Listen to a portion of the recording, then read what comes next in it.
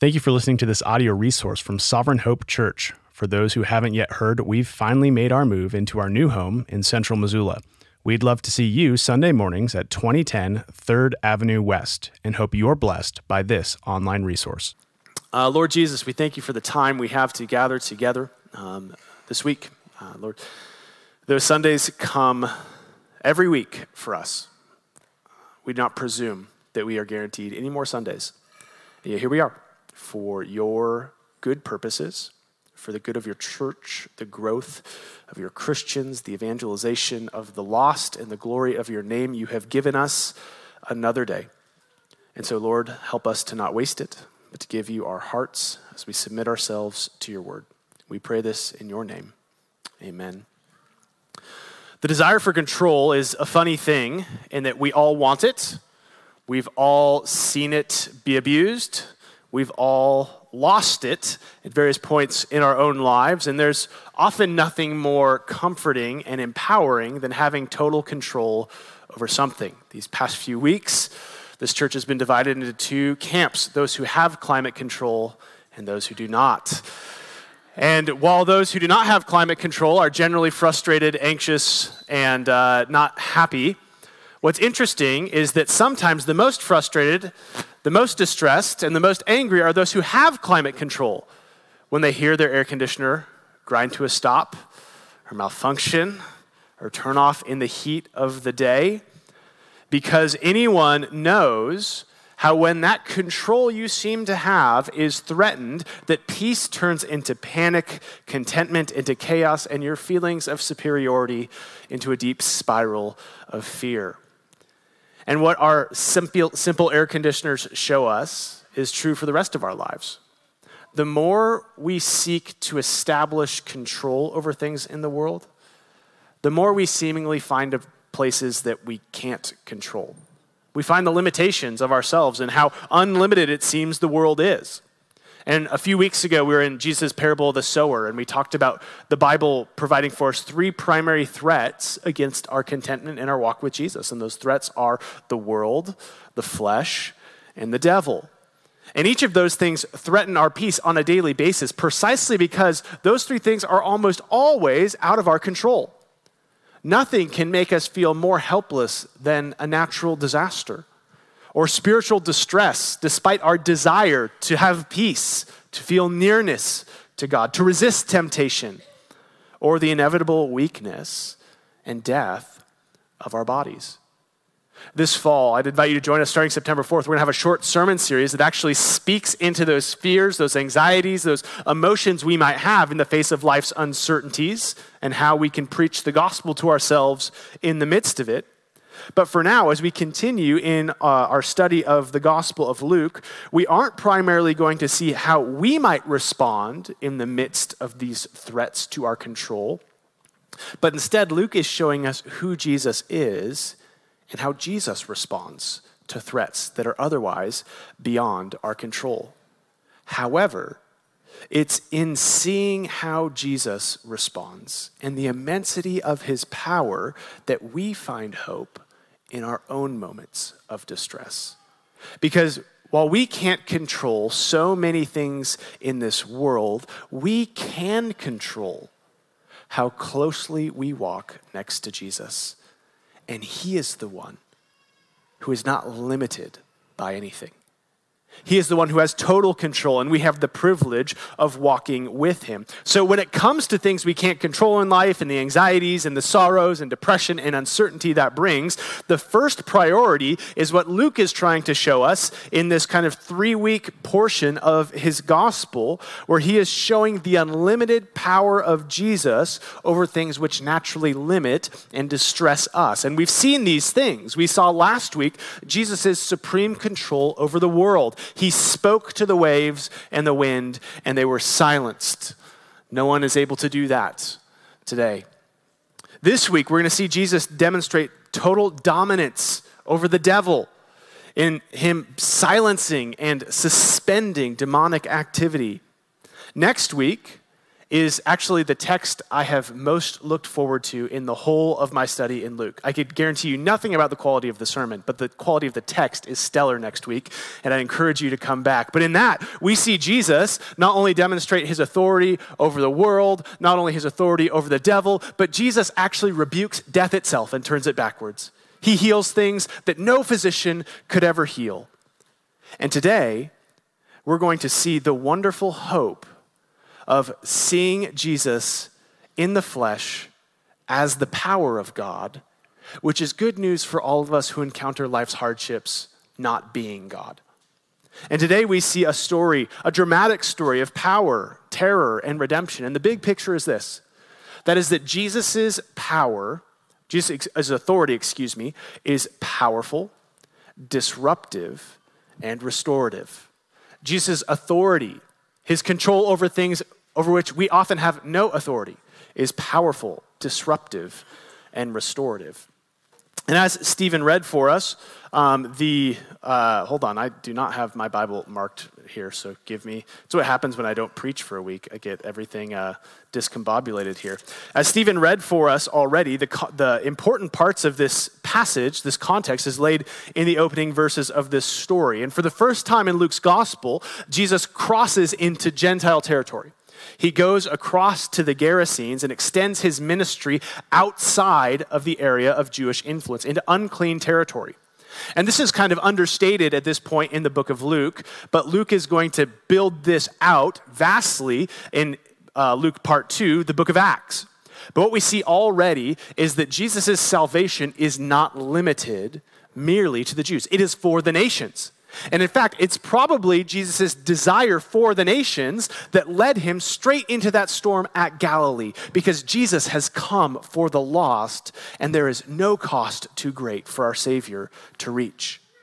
And yet immediately as Jesus sets foot on this new frontier, conflict ensues.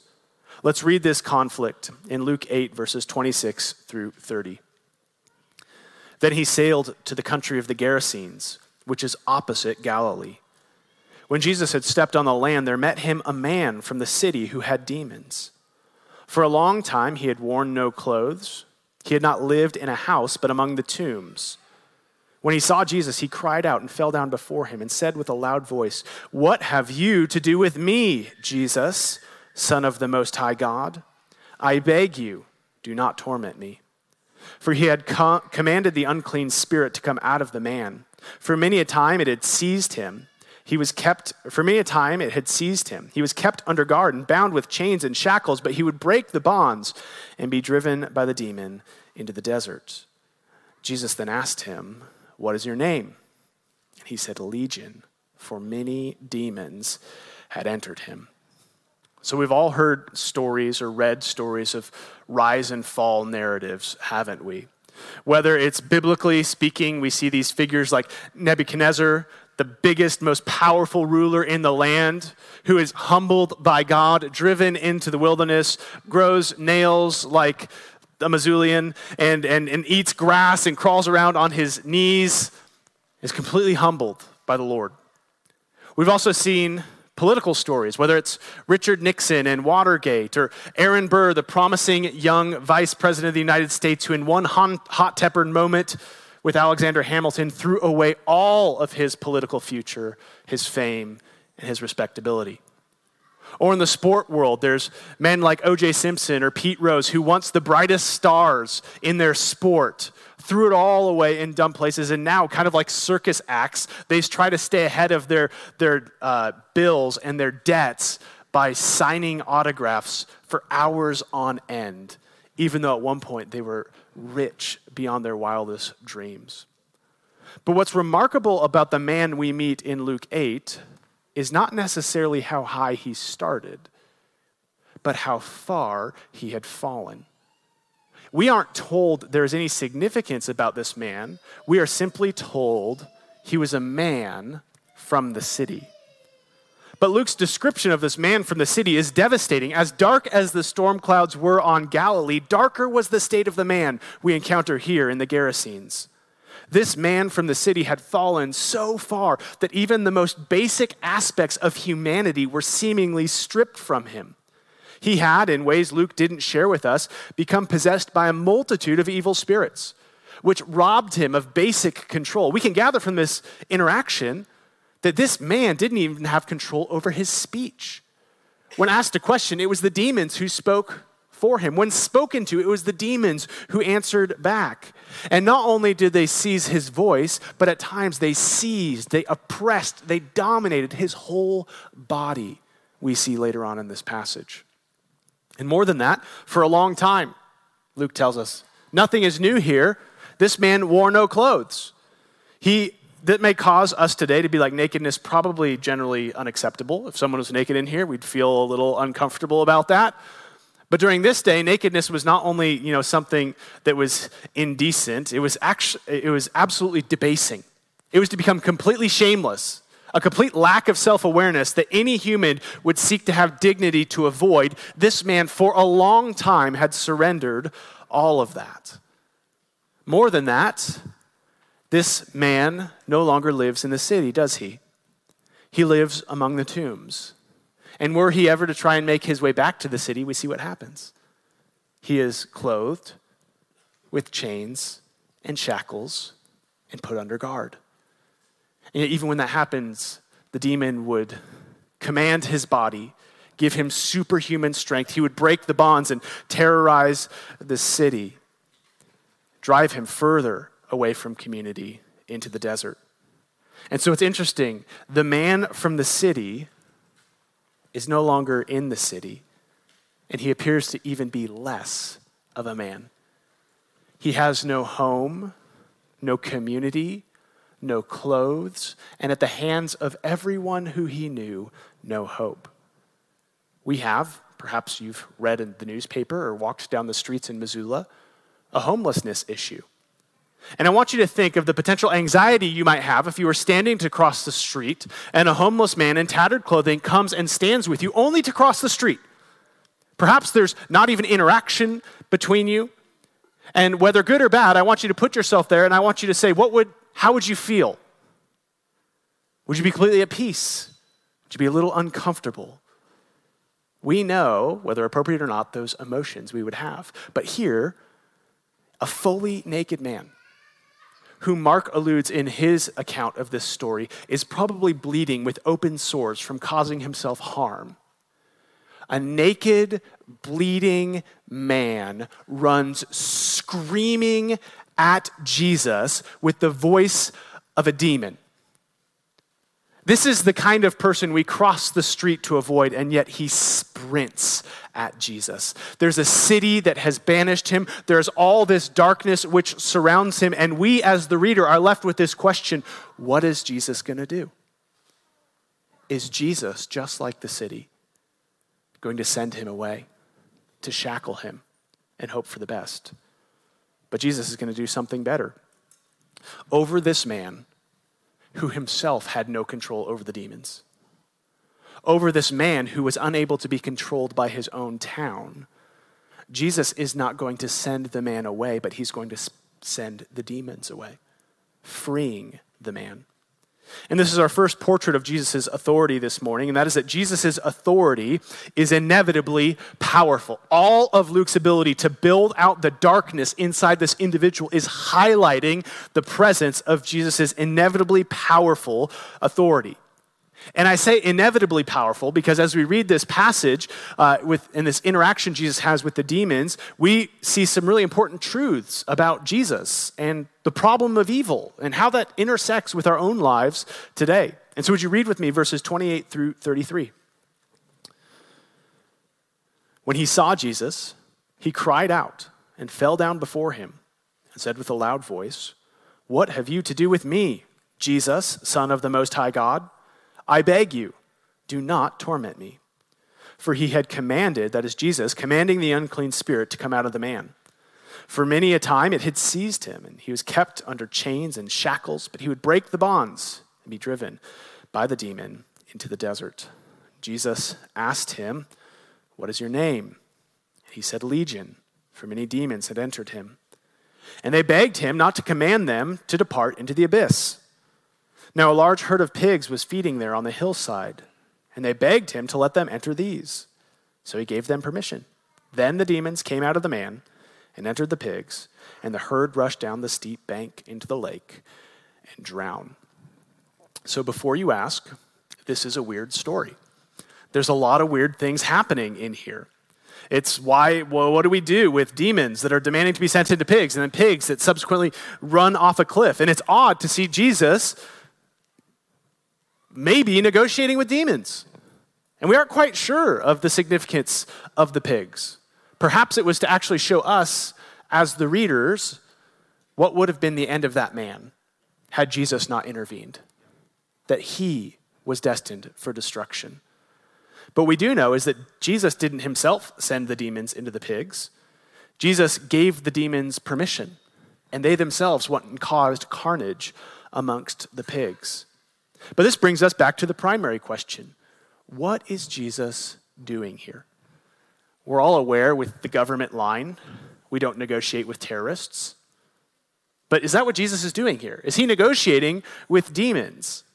But if we read this text, if we're doing good Bible study together, we see this is not a negotiation. This is not a story of two equal parties where one had strategically gotten the upper hand, is now kind of dictating terms of surrender. Notice again, so in Bible study, we want to look for repeated words. Notice what's repeated 3 times. Once in verse 28, once in verse 31, once in verse 32. Luke tells us the demons are begging Jesus. They know they're defeated. They are not offering terms of surrender. They are appealing to Jesus' great mercy. Even demons are appealing to Jesus' mercy. And more than that, look at what their first request was and how they understood Jesus' position of power in verse 31. And they begged him not to command them to depart into the abyss. They begged that Jesus wouldn't command them into the abyss. We don't see Jesus coming and see if like the Marvel movie directors were to direct this scene of scripture, like Jesus would come and he'd do a bunch of wasted cool movements, and there'd be dramatic like music, and he'd summon some cool spiritual things, and you'd see like, man, he's summoning all this power. But there's none of that fanfare here. The weapon of Jesus is his word. His word is about to do, without any uncertainty, what the strongest chains and shackles of man could not do. These demons had had every effect of man applied to them to try and bind them. But as soon as Jesus set foot on the shore of the Gerasenes, they knew the game was over.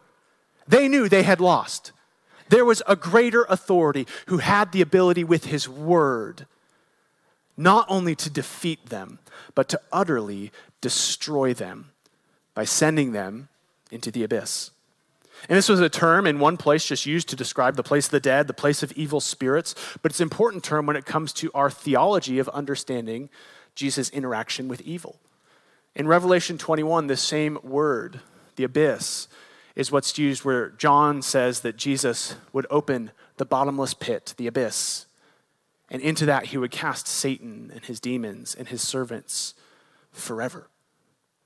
We often say, Johnny said it last week, we'll say it again next week, that walking with Jesus in the midst of hardships is the safest place you'll ever be. We don't say that because it's a cute silver lining. We don't say that because it's a crutch for the weak. We say it because God is the only source of true power in this world. And in the person of Jesus Christ, the triune Godhead has set forth all of his power and his might to restore and save his people now and to one day remove suffering, sin, and Satan forever. And this sort of theological commitment is understood clearly by the demons. They recognize what the Pharisees in this day can't. They recognize Jesus is the Son of the Most High God. They also recognize that Jesus' victory over them is inevitable. In fact, Matthew's account makes this a little more clear, where the demons say this in Matthew 8, verse 29. And behold, they cried out, "What have you to do with us, O Son of God? Have you come here to torment us before the time?" The demons knew their time was coming. They knew their days were numbered. They knew that Jesus would crack the seal of the abyss and put evil in its place forever. But what we see in this text and Jesus' interaction with the demons is that that day is not yet. And while Jesus walked on the earth, we see a glimpse of what the kingdom of God is like. Why?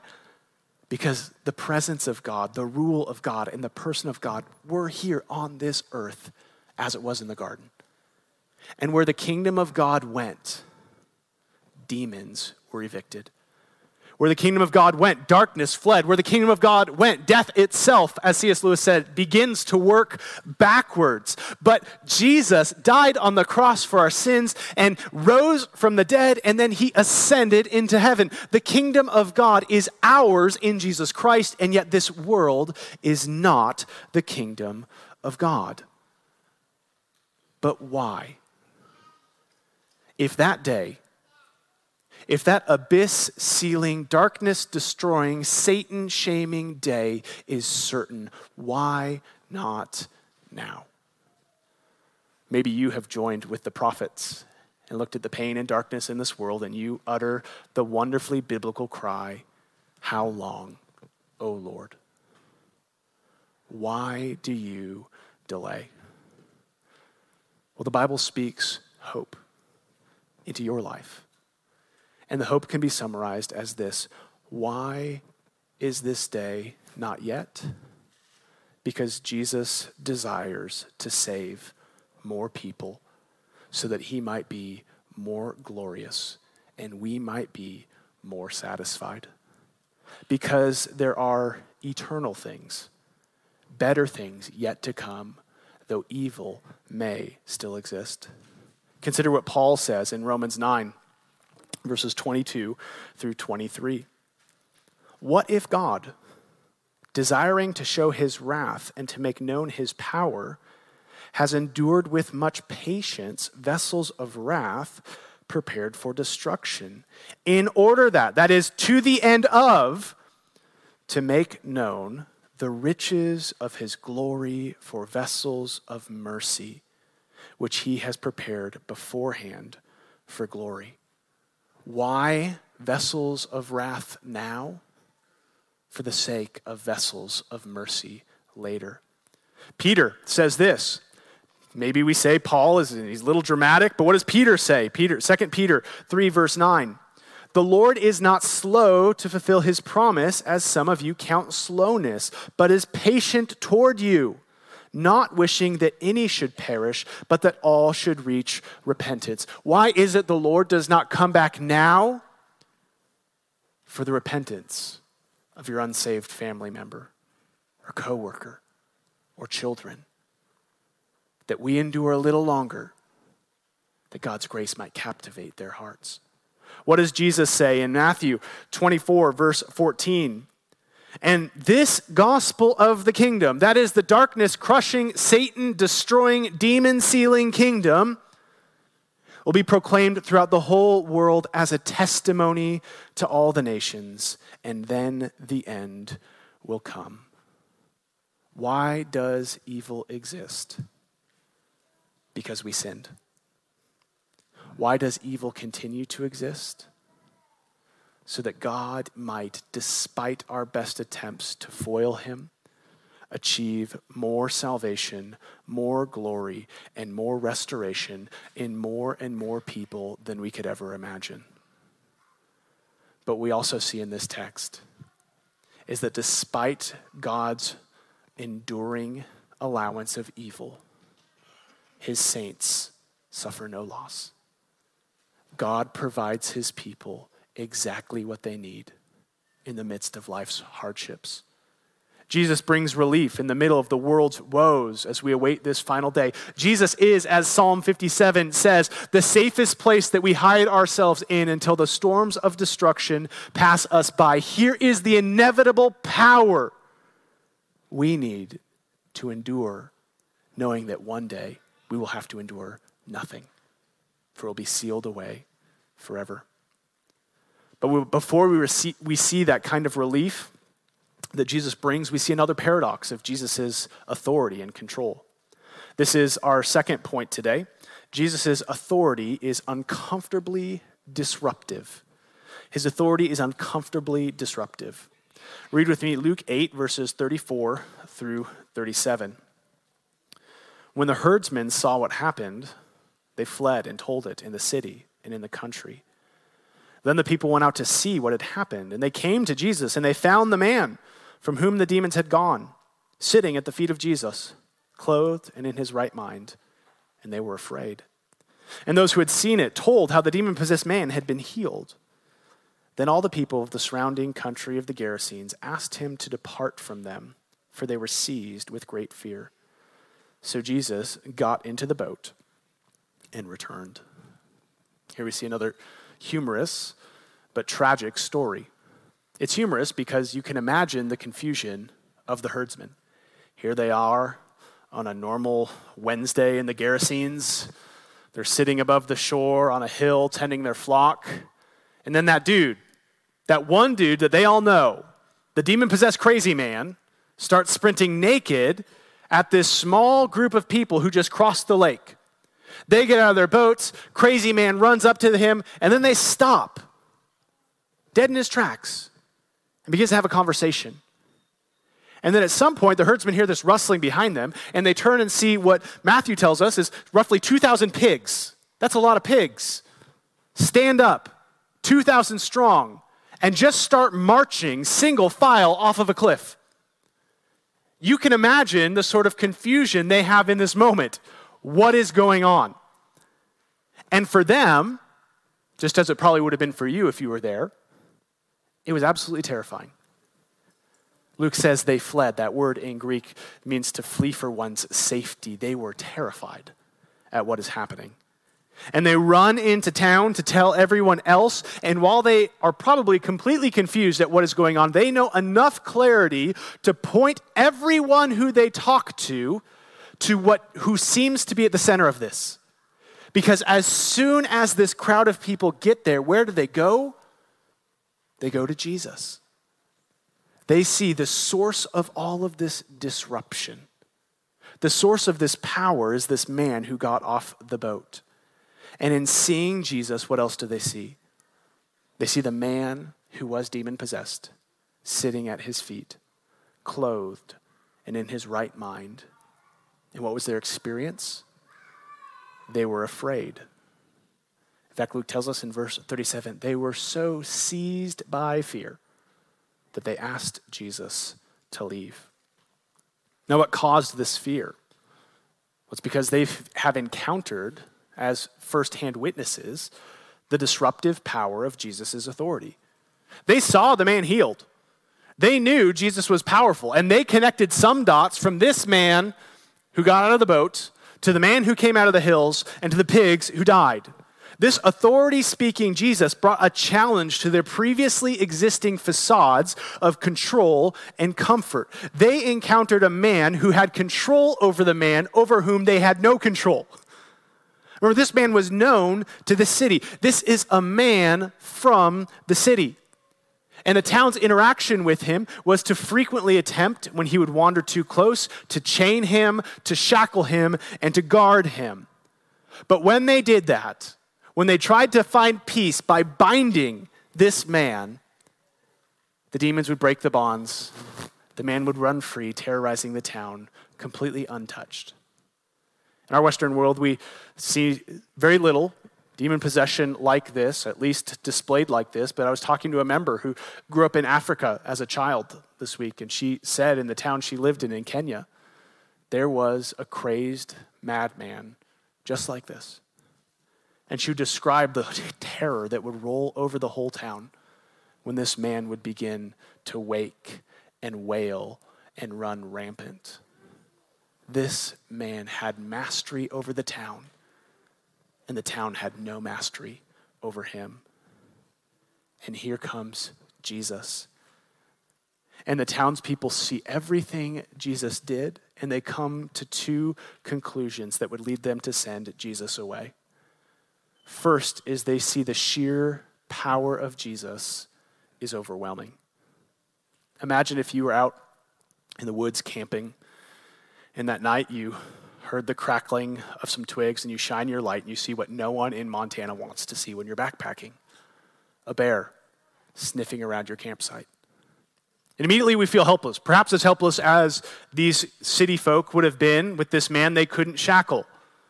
But now imagine if you have your light on that bear, and then out of the darkness, something reaches out, grabs that bear, pulls them into the shadows, and all you hear is the bear whimpering and crunching and all these things from horror films.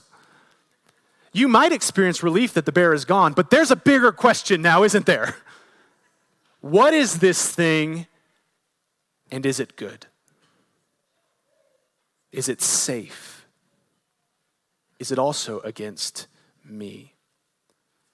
What is this new power, and what does it mean for me? You see, Paul tells us in Romans 1 that the invisible attributes of God, namely his power, are displayed throughout the world. The challenge then of our experience is not to see the power of Jesus, but to see the goodness of Jesus. Is the one able to shape the mountains? Is the one able to sustain the sun? Is the one able to defeat the bear good, holy, kind, and for my benefit? See, we could study a lot of things about theology, the power of God and his sovereignty. But we cannot, if we cannot understand the character and the nature of the God who is revealed, we will constantly approach him with nothing but fear and confusion. They encountered his power, and it caused them great fear. But secondly, the work of Jesus was disruptive. What did it disrupt? Well, we see two things in this text: their prosperity and their peace. Right? These aren't, 21st century people in LA who are buying pigs as pets because it's cute on Instagram. This was their livelihood. They were farmers. These pigs, when 2,000 rushed off, their whole income for the year rushed off. And also, their peace was threatened. This town, perhaps as you do with specific sins in your life, had gotten used to managing it.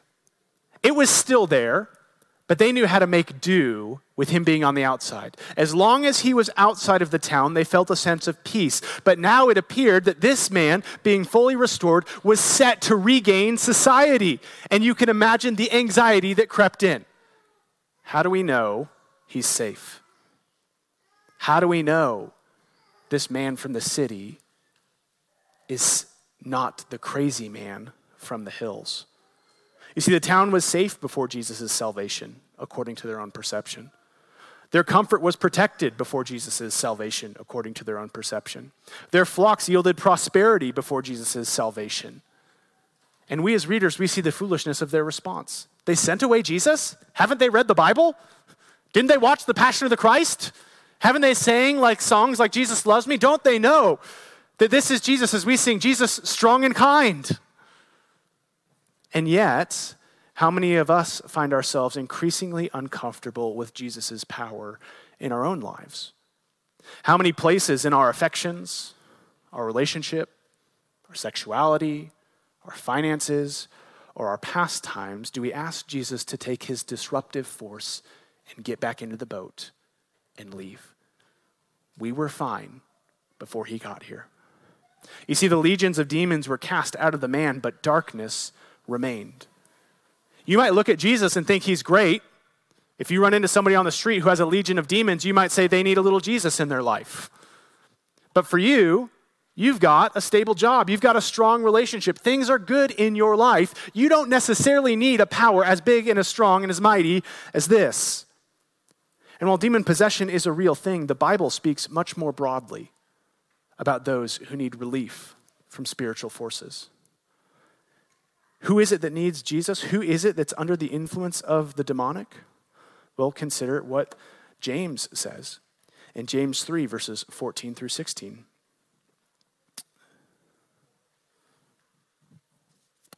But if you have bitter jealousy and selfish ambition in your hearts, let me clarify that. If you are a jealous and selfish person, Do not boast and be false to the truth. This is not the wisdom that comes down from above, but is earthly, unspiritual, and demonic. For where jealousy and selfish ambition exist, there will be disorder and every vile practice. Who is it who has legion? Anyone who has jealousy and selfish ambition. That is those who look at the world and boast thinking that they can get what they want on their own. Based on what grounds? Because I've got control. Because I can create my own authority. We think we can get what we want, take what we want, and protect what we need. But let's not forget that these people who thought they were safe and free still had a monster on the outside. They were free, but only when they were trapped. Only when they remained in the walls of their city. They thought they solved their problem by their own ambition, but at the end we see they are the ones enslaved. We think that by safely managing our sin, we have solved our issues. But when our hearts are enslaved to sin, there is no freedom apart from sin being removed through the cross of Jesus. And that means when the gospel comes knocking, it comes with destructive and disruptive force. Jesus turns our world upside down. He will threaten your wisdom and your boasting according to the world. This is why St. Augustine, this early church theologian, resisted conversion for so long. He liked the idea of having freedom from death, but he really had a good thing going. He was very sexually active, very desirable to the ladies. He had a posh life. He had high academic degrees that he was worried the gospel might intersect with. But after his conversion, he too was put in his right mind. And he spoke about all of those who, like him, clung to the perceived peace when there's still a monster outside. And he said this, he said, they are more strongly taken up with other things which have more power to make them miserable than that which they so faintly remember to make them happy. You see, peace, being separated from a crazy man who lives in the hills and cuts himself and screams at people, is a good thing. Prosperity is a good thing. But how easy are those things threatened? What Augustine is saying is he means you could put your time and effort into building big walls and cultivating large hills. But when sheep fall off cliffs, when men stroll back into town, and when storms come, those very same things we put all of our effort into in order to preserve our peace and our happiness and comfort, what do they cause us? Anxiety, paranoia, fear, because we realize how fragile those hopes are.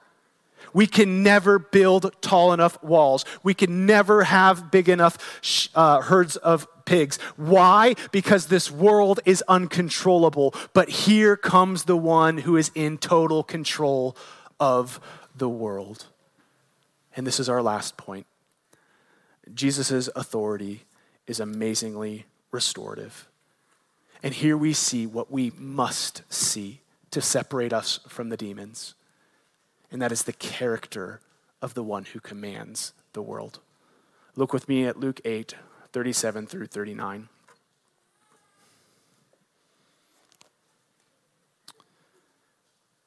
Then all the people of the surrounding country of the Gerasenes asked him to depart from them, for they were seized with great fear.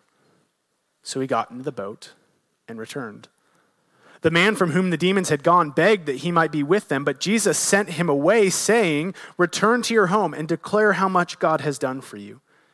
And he went away proclaiming throughout the whole city how much Jesus had done for him. So what's absolutely interesting is the forces of darkness and light, slavery and freedom, have absolutely flipped in this narrative, hasn't it? It is the man who is on the outside and enslaved in the city who is seemingly free. But by the end of this, it's the city who is fearful and enslaved to what they fear. And it is the demon-possessed man who is freed. In fact, what everyone else fears, this man wants more of. He wants to get in the boat with Jesus. He wants to stay with Jesus. And the truth is, you can be like the demons and you could be like the townspeople. You can confess Jesus' authority. The demons did that. You could witness his power. The townspeople did that. But unless you encounter the character of that man of power by being saved by him, you will always fear it. But this Jesus has come to those who live in fear. And I love how this man is found, sitting at Jesus' feet, fully clothed and in his right mind. What sin distorted, Jesus restored. The demons asked their very first question, "What would you do with me, Jesus, Son of the Most High God?" The townspeople feared what might happen if Jesus stayed in their area. But in this man, we see what Jesus would do in full. All of his power, all of his authority, all of his strength would save, it would heal, and it would restore.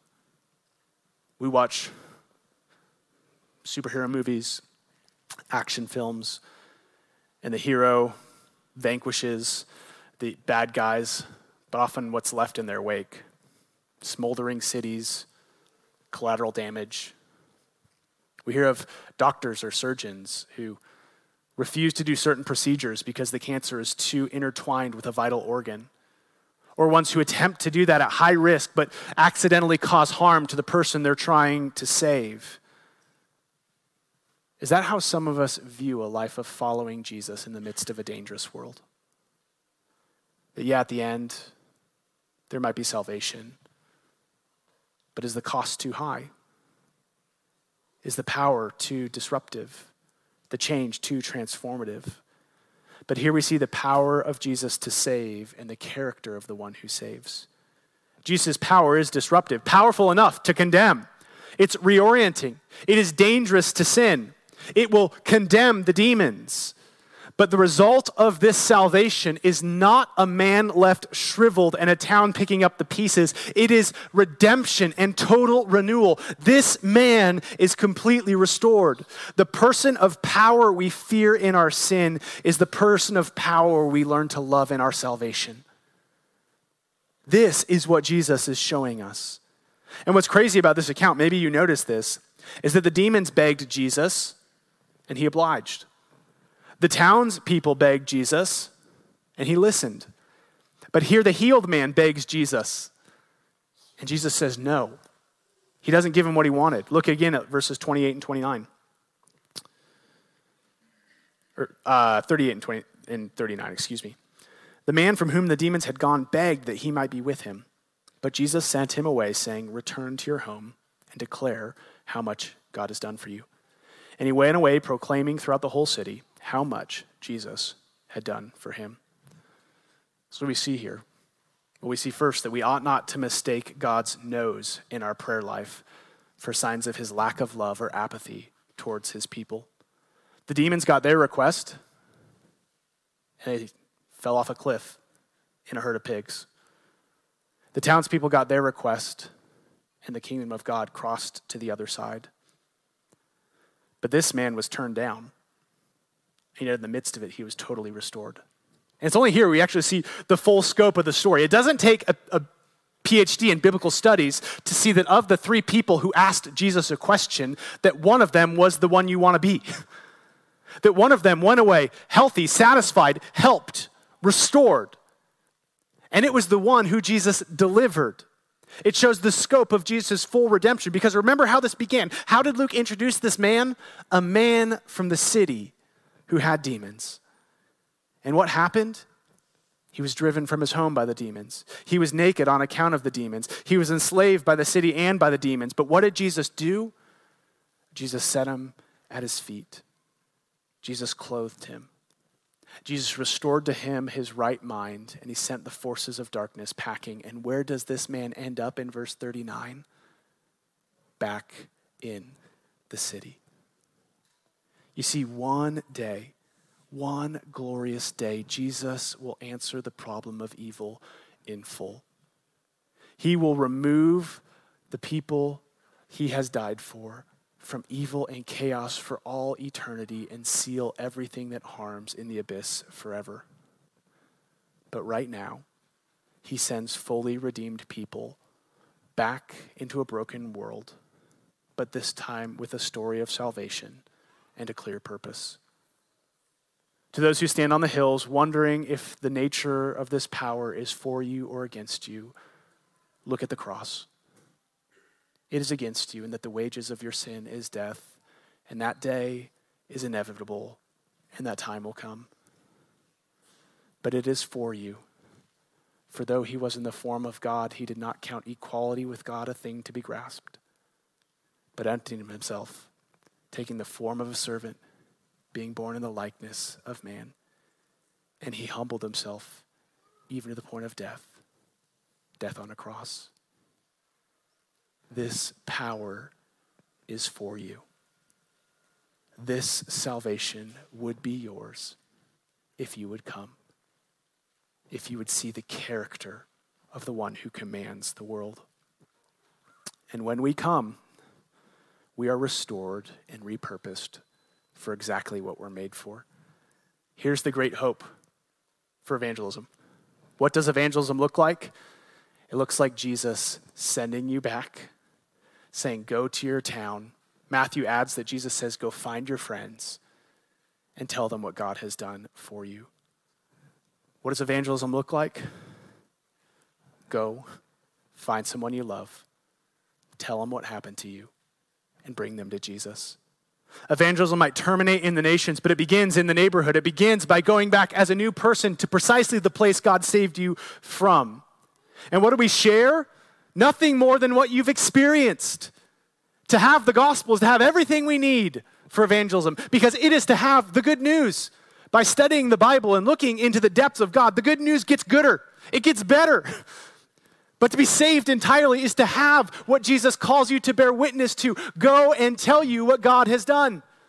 And here's the wonderful, this man becomes, up until this point in Luke, I think the greatest theologian. Because what does Jesus say? He says, go and tell them what God has done. And what does this man do? He goes throughout the whole city and tells them how much Jesus had done for him. We live in a world where anyone could claim something about God. But where does God do good to his people? Where has God done salvation? In Jesus. We cannot speak of God's goodness apart from Jesus. And this man, healed of his infirmities, having eyes to see, knows that the goodness of God is in the person and power of Jesus. And now we get to enter back in to this world, renewed and repurposed. You see, Christianity is not the belief or confession that God exists. Demons believe that. Christianity is not the belief or confession that God is powerful. Demons believe that. Christianity is the belief that God exists and that in Jesus Christ, he has accomplished good for you to restore what is broken, even though we didn't know it was wrong in the first place. So Jesus sends you back. He sends you out to declare today what Jesus has done for you. Let's pray. Lord Jesus, we thank you for your goodness to us. We thank you that you are a power that we cannot understand.